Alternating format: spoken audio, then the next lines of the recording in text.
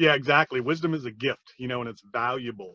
And, there's a lot of scripture about wisdom being more valuable and precious than gold and rubies and diamonds. So, Yeah. yes, you want to pass that along. You want to be a giver. I'm a giver. So, everybody has their different gifts. I'm a giver. So, I've always been one who serves. I have a gift of service and giving. So, I like to serve others. I like to help others. I like to coach others. I've done it my whole career in every business I've ever had, in every situation, those nonprofit situations. I'm always, either on the board or chairman of the board or something like that, giving everything I've ever learned, to those organizations. So it's just what I like to do. So that's my golf. You won't find me on the golf course, every day. You won't find me out doing all these things. You'll find me in my spare time giving back. That's my golf. That's what I love to do. That's my hobby. So I take care of business during the day, and then I use what I've been blessed with to help and bless others. So, where much is given, much is going to be required. I take that very seriously. Now, that's me. That's how I'm wired. So you got to understand how you're wired. For some people, it might just be giving money. You may not be gifted in giving of yourself and serving and doing that. You might be more gifted at, generating income and then just giving money.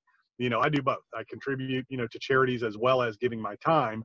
And, there's a lot of satisfaction in giving and helping others and doing things. Yeah. And, a lot of people say, oh, it's, most people do stuff for selfish reasons, whatever. If it makes you feel good, that's nothing wrong with that. You're still helping other people. Right. And you get a lot of fulfillment out of that. But that's just the way I'm wired, man. I can remember as a little kid, my parents would describe me as, I'm the kid that would do anything for anybody, give them the shirt off my back. And that's just how I am. I just have a heart of service. I love helping people. Um, I do a lot of different things, right? And it sounds cool, to do what I do. I do commercial and residential and development and business investing and all these different things. I coach people.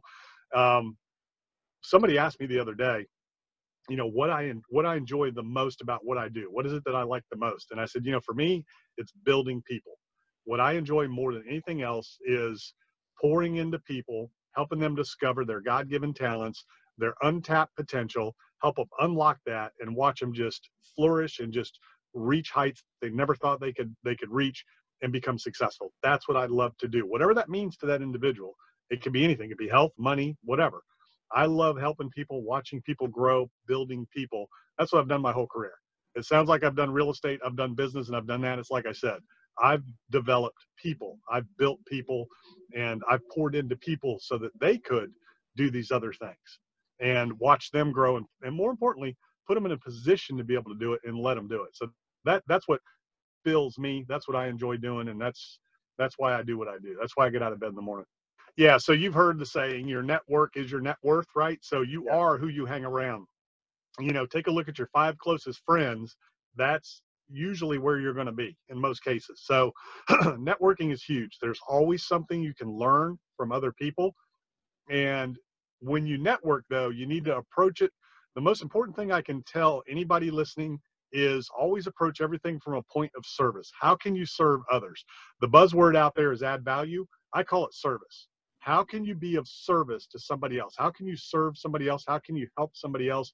How can you benefit from somebody else? How can you be a benefit to somebody else? A lot of people approach networking about what can it do for me? What can networking do for me? Zig Ziglar was one of the greatest teachers, motivational speakers, sales trainers ever.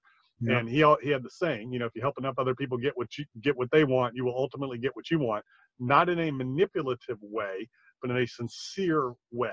You got to care about other people. If you don't care about anyone, you can't sell anyone, right? So you got to make sure that when you are networking and you're surrounding yourself with like-minded people and people hopefully more experienced in doing things that you want to do and better than you.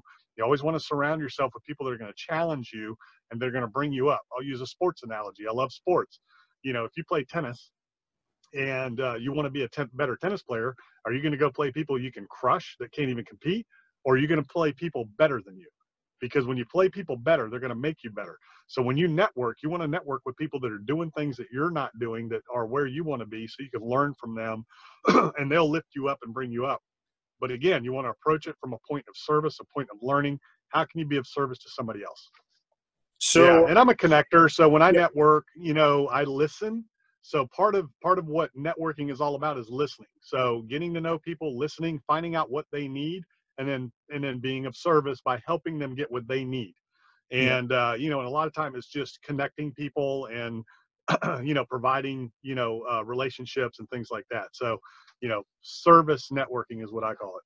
I'm continuing on my path of doing, my projects, developing, properties, building my portfolios for the long-term legacy assets, commercial multifamily assets. I'm watching the market right now, watching things. So I'm not an aggressive buyer right now. I feel like we're in a bubble. The market is peaking everywhere. So I'm waiting for that next opportunity to jump in. It's more important to predict the top than it is the bottom. So right now we're at a top, we're at a peak. So I'm kind of, very selective in what I do from an investment standpoint, but I am looking to build legacy assets over the next 10, 20 years in my career. So taking everything that I've done and earned, reinvesting in other assets that are long-term legacy assets, big, nice trophy assets that are safe, bond type assets, class A, B plus class A type office and multifamily assets. And I think in the next 3 to 5 years, there'll be an opportunity to snatch some of those up. Or develop them. So that's what I'm working on.